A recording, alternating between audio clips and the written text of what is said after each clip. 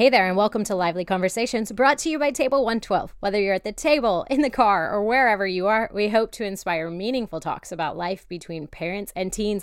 I am your host, Dana Williams, and I am so excited to introduce you to my fun friend, Ashley Bohens. Now, if you have a middle schooler, you're going to want to stay on this podcast and hear it all the way through to the end, because that middle school phase is something else. And Ashley unpacks so much wisdom for us about that. Now, I want to tell you a little bit about who Ashley is. Ashley is the director of middle school strategy at Orange, which she'll tell you about. But she didn't tell you that she's the USA executive director of Carry 117, which serves women in Ethiopia by giving them economic empowerment. So they have meaningful work to do. They're making gorgeous leather products. It's bags and jewelry and all kinds of really beautiful things. So check them out at carry117.com, and they create a marketplace both there in Ethiopia and here in the US. Ashley is super passionate about serving and mentoring students and empowering leaders around the world to do the same. She is definitely known for her energy, passion, and authenticity, which you will certainly see. And she's a motivator, a teacher, a strategist, a leader, a learner, writer, an advocate, and an adventurer. And I'm going to add to that list, Ashley is an excellent speaker and a wonderful friend. She and I met at a focus group for a project that she is currently working on. More to come on that later, not in this episode, so stay tuned to Ashley. But she is also a friend of Lively Conversations and Table 112. And I'm a Carry 117 enthusiast, so we're basically cheerleaders for one another. But she is awesome, and you're going to love what she has to say, because it's going to make some sense of what's going on in your middle schooler's mind. So welcome to the table. We are so glad you're here.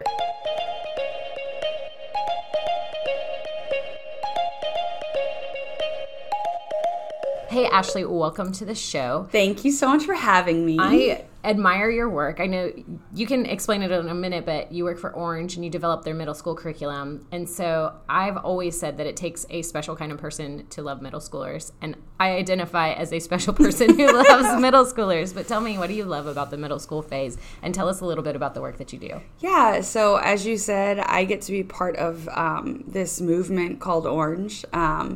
And specifically lead the middle school team, middle school resources for parents and small group leaders and church leaders and middle schoolers themselves. And man, I'm so passionate about helping create resources that meet middle schoolers exactly where they are. I think middle schoolers are a very underestimated group. Mm-hmm. And I think that they have a lot of potential. And they can do a lot more than people assume they can do, which is part of why I love working with them. Mm-hmm. I love cheering them on.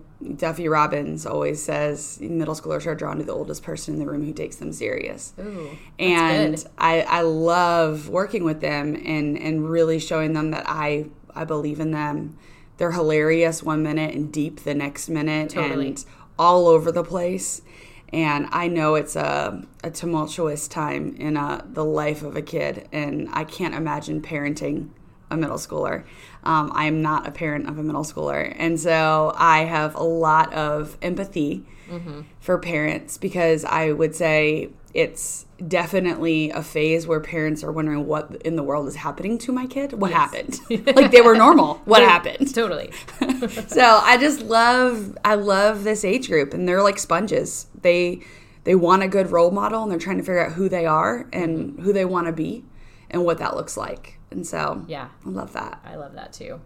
So around here at Table 112, one of the things that we like to say is start with me. And that is this idea that as a parent, to be a better parent, we've got to unpack some of the things that are holding us back, or the lies that we believe, or even just work to better ourselves. So what do you wish every parent of a middle schooler knew what was happening inside their middle schooler? Ooh, so good. Well, it's probably been a while since you've been in middle school. And even if it wasn't that long ago, even if it was like, for me, I'm 36 years old. And so I was in middle school, 22 years ago? Which, wow. Wow. It was a while ago, and it's very different now than it was when I was in middle school. And I was teaching in the public school system in middle school, 10 years ago? And it's very different now than it was then as well. Okay. And so I would say, as much as you can take time to remember what was middle school like for you, I think that's important to empathize with your middle schoolers. Mm-hmm. But also keep in mind that it isn't exactly like what you experienced. Right, the world has changed. Yeah, the world has changed. Access to information has changed drastically. And although when I say it's changed, I'm not saying that middle schoolers developmentally are changed, because that's pretty much, everybody goes through puberty and it's about that age. Right. And that's how it's always been. You know what I mean? Yeah, totally. It's getting a little bit earlier. But I think exposure is different and what they've been exposed to. And that is what changes them too and changes their experience. Absolutely. They're juggling more than they were. Oh, yeah. When Totally. we were middle schoolers. Yeah, absolutely. Yeah. Looks really different. But I guess to answer your question, Dana, that I wish parents of middle schoolers would remember would be just everything that's happening in the life of middle school. If there's one word I could use to describe it, it would be change. Okay. Or maybe contrast. One of the two. One of those two words. Change or contrast. But just physically, everything about them is changing, and I probably don't have to go into details about that because every parent listening is like, oh yeah, they smell, they look different, yes. They've got hair under their armpits. And some of them care about it. Yeah, some of them care about it, and I can't get my kid to shower. Exactly. One extreme or the Yeah, other. we've got a spectrum here. And mentally, I mean, the way that their brain is processing information is completely changing as they go through puberty. Literally doing a complete physical rewire of their brain. So the way they've thought, the things that you thought they understood, or the way that they've gone about things or thought about things is completely different as they kind of navigate middle school. So for parents listening, if your middle schoolers are always like forgetting something you tell them 7 times, maybe half of the times they've just chosen to ignore you, but the other half you can blame it on the fact that their brain literally is rewiring, and so they literally may not remember. Okay. But I mean, their decision-making skills and the impulsiveness and lack of thinking through the outcomes all kind of stems back to their underdeveloped prefrontal cortex, which is right behind their forehead. Okay. And I think that doesn't actually, according to brain science, isn't fully developed till 25, so you've got quite a journey ahead of you. Be patient. Be patient. We all were there at one point. We just don't remember that part because our brains are different now. Totally. But and socially, for middle schoolers, man, social wellness and health is so important. Up until this point, most friendships are based on proximity, meaning they're in their class, they're on their team, it's their parents' friend's kid, they're at their neighborhood, and they're almost forced to be friends with the people they're around. And in middle school, although, social media, as they gain access to social media, they actually have friends that they've never met in person now, and they also start pushing against like friends that you want them to have, because they feel more of a freedom to have a choice in that, and they want a choice in it. Okay.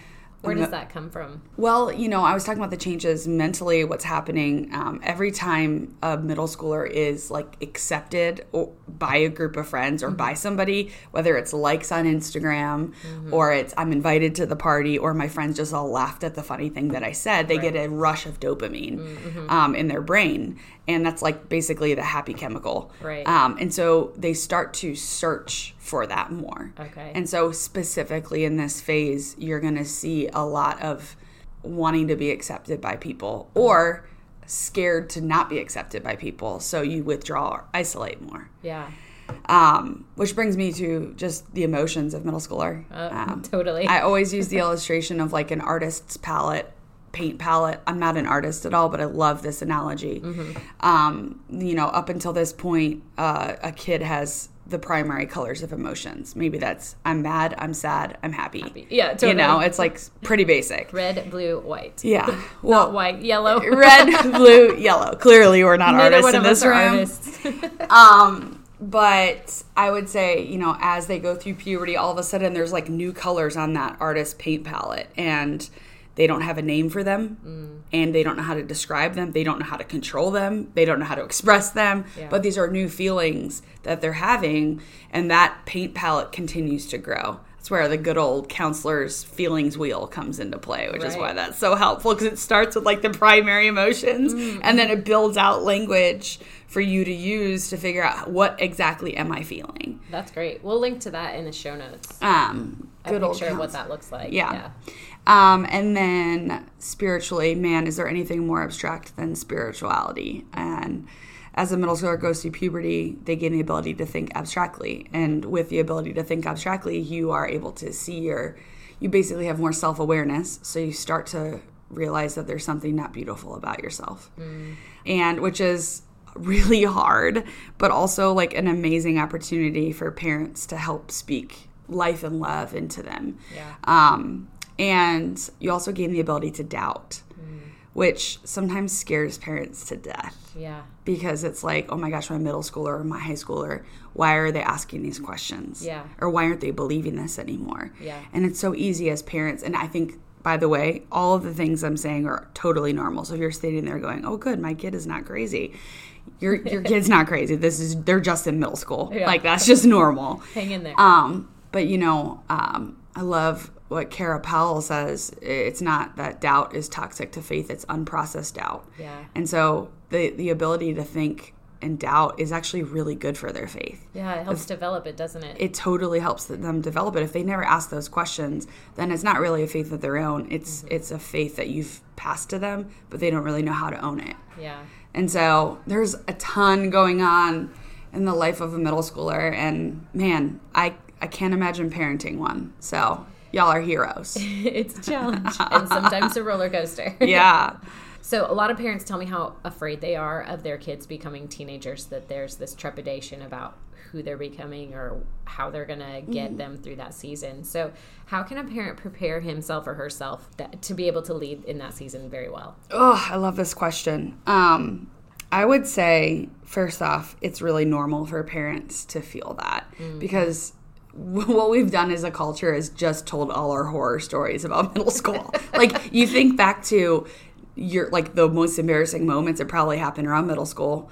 You think back to like things that really hurt you or wounded you with friends, or lies you started to believe. Like, when did that happen? It was probably your childhood first, but maybe your first actual memory with other people besides your family is in middle school. But you also think back to like a time when someone believed in you and really like spoke life and purpose into you. It was probably around the middle school age. And so I think there's all this like, and to be honest, middle schoolers can be really mean. They can be so mean to each other. And half of the time they don't even realize how mean they're being. They are not aware of themselves enough. Because like when you think abstractly, it's not like all of a sudden, oh my gosh, I can see how this would hurt your feelings. I often describe it as a wimpy muscle that you gain access to, but the muscle has to be worked out in order to be used properly and used well.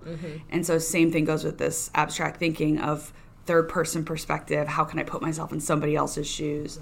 So I think parents have every right to be afraid of this phase because there are some really scary parts.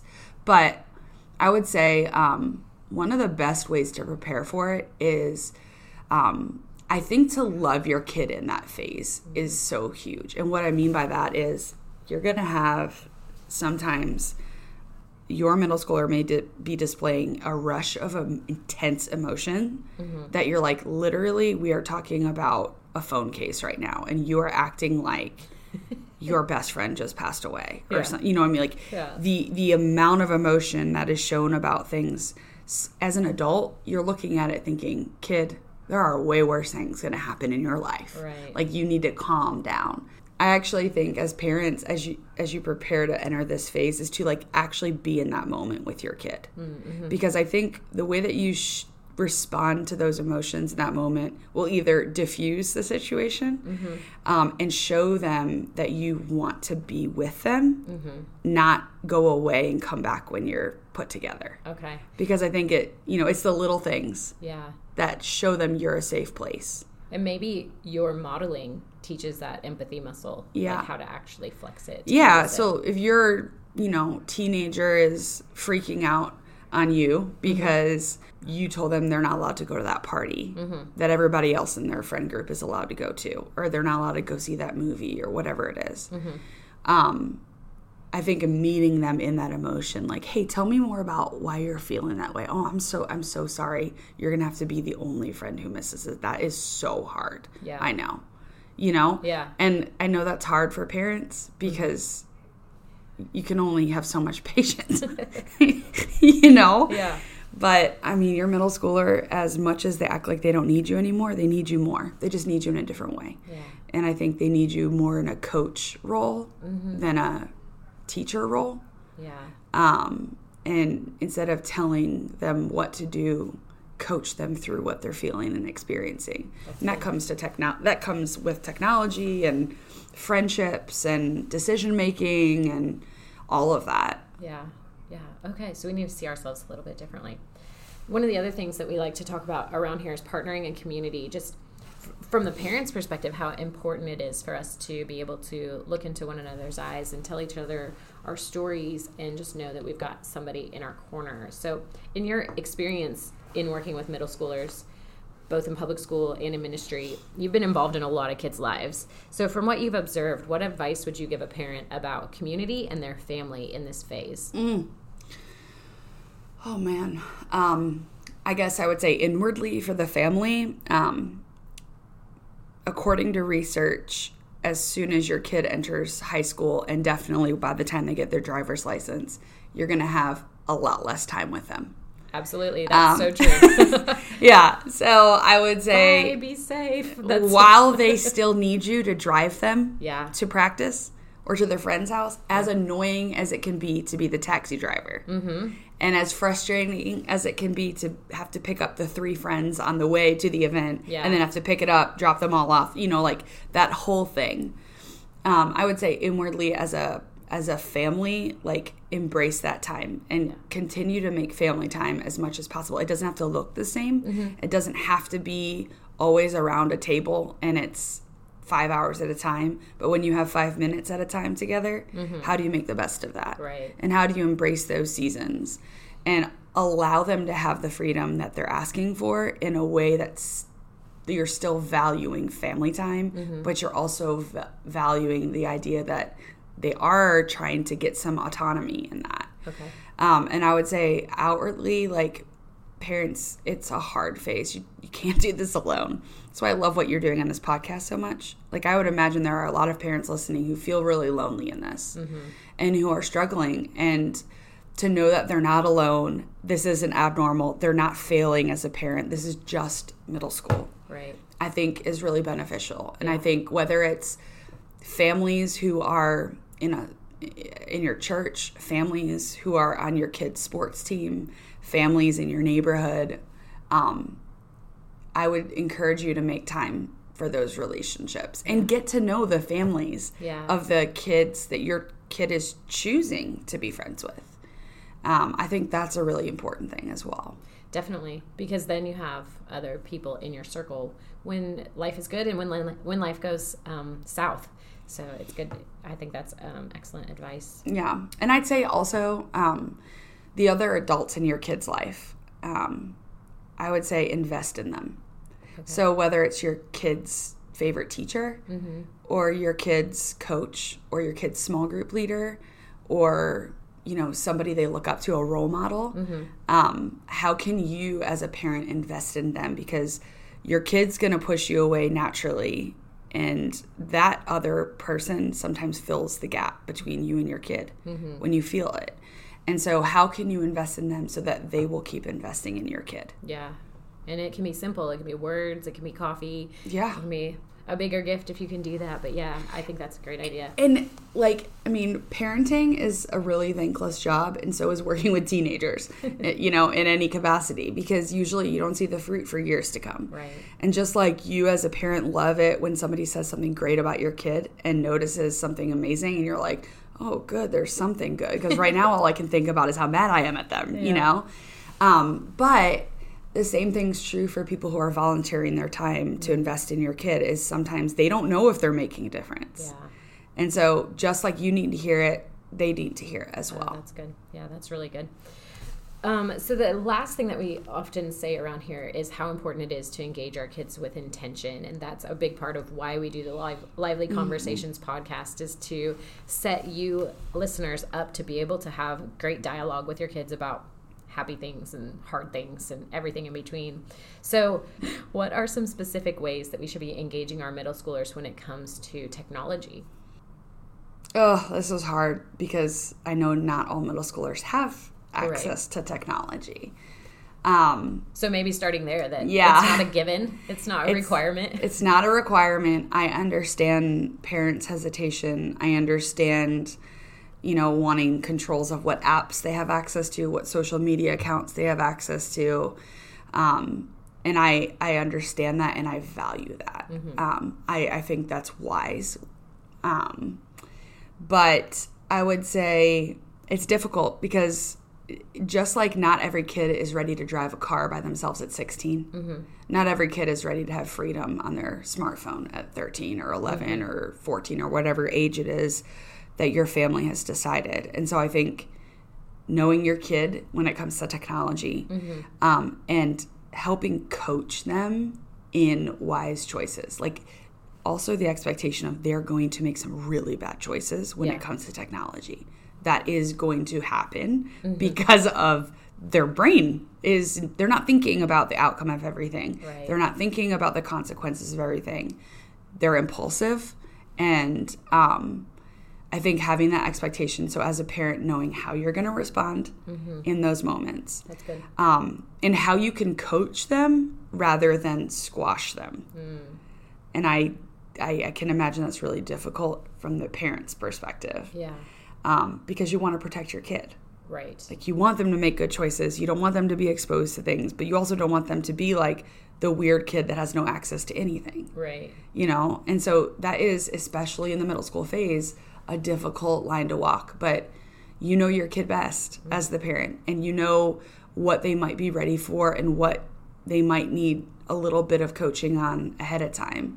But I think setting some of those expectations up ahead, like before you even give them a phone, right, before you even give them access to a social channel, and not necessarily, it's not that you shouldn't say rules, but here's why. Help them understand the why. Right, the why behind the boundary. Yeah, the why behind the boundary and what happens if you cross that boundary. Yeah. That kind of thing, and talk about it ahead of time. Yeah. So even recognizing that as adults, we have our own boundaries with our phones. Maybe our phone is given to us by our work or something like that, and there's some limitations on that. And so even acknowledging, like, this isn't just because you're a kid. This is part of the real world and adult life. Nothing that's on your phone is really truly private. Right. So just being aware of all of that is helpful. So what should we be talking to them about, or how should we be engaging them when it comes to sexuality?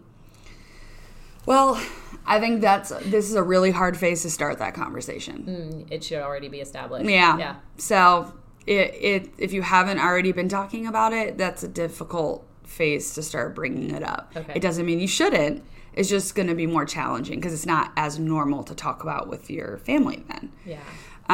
So if you're listening and you're like, I don't think my kid's ready to have that conversation yet, great.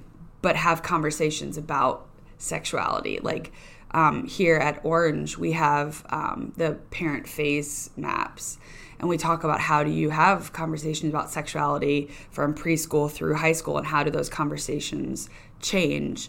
Maybe you can link to that in the show notes, Dana. But just, I would say, know what's going on, and one of the best ways you can find out what's going on is drive them and their friends around. Literally. And drive. be quiet. Yeah, just be quiet and listen. That was one of actually the things I feel like my parents did really well raising me when I think back to middle school, is they knew that I would want to be with friends all the time in middle school. All my siblings, I was one of 4. So they made the whole basement this cool hangout place because they knew our friends were all going to want to hang out somewhere. So they wanted to be the house that everyone wanted to come to so that they had more control of that. Yeah.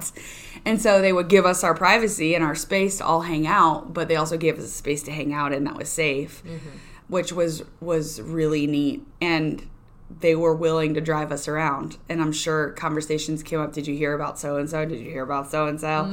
And so you can kind of hear some of the stuff that's going on. Right. But I think continuous conversation, I think also the way you respond to things is telling them if you're safe to talk to about it or not, which I think is really challenging for parents because there's no cookie cutter answer. Yeah.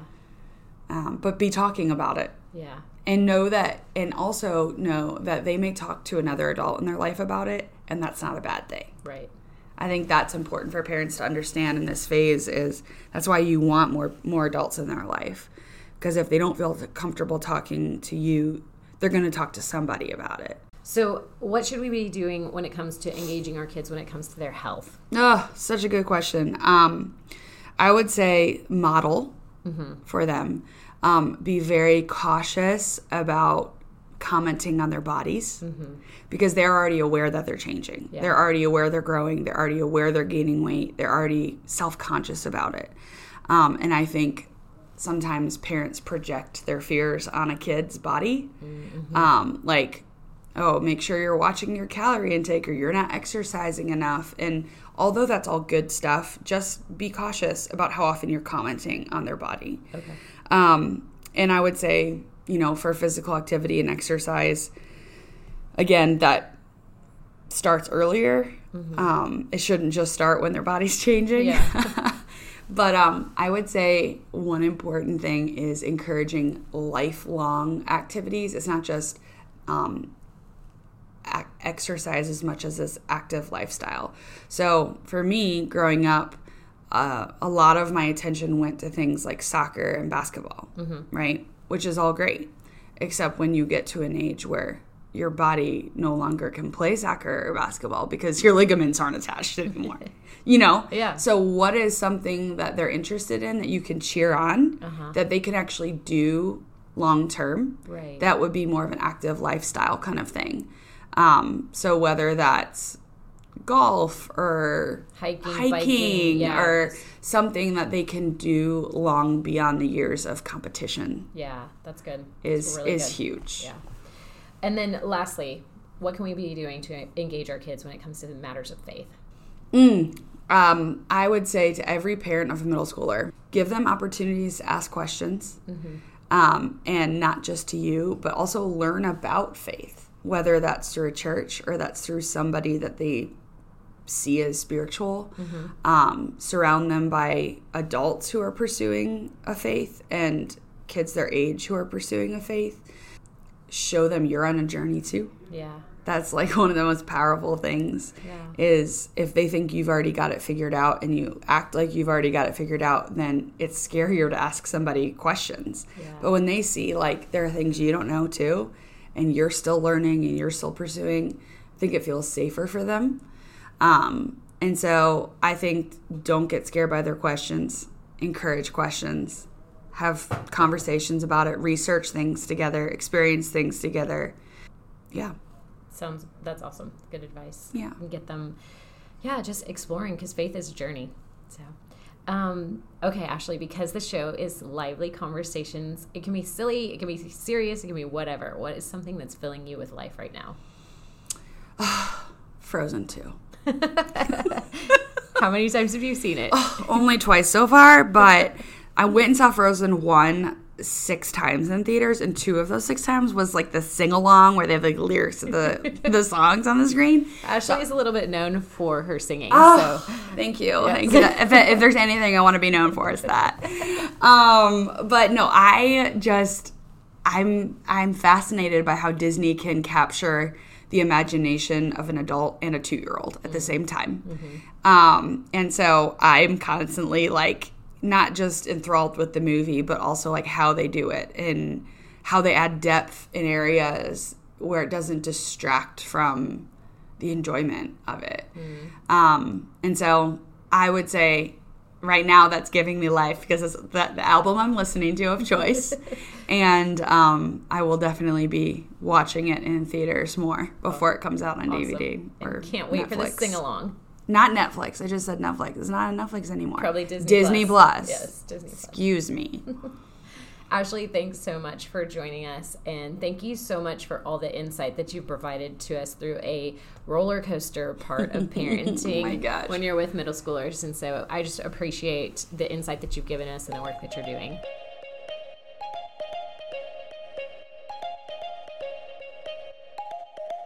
Lively's. Wasn't she just so amazing and full of wisdom and information about what our kids are going through in the middle school years? Man, I just feel like we are swimming in the deep end now with the knowledge that we have about what they're going through developmentally as they grow and change and mature. So I asked Ashley after we stopped recording how you could reach out to her. And she said, please send them to my social media and let them know that they are free to DM me. So you can find her at Ashley Marie Bohinc. That's Bohinc.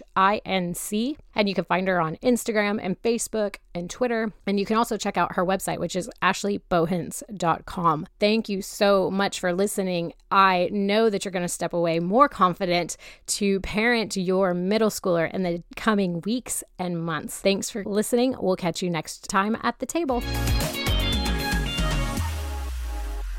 Parents, you're awesome. Don't give up. Thanks for having me.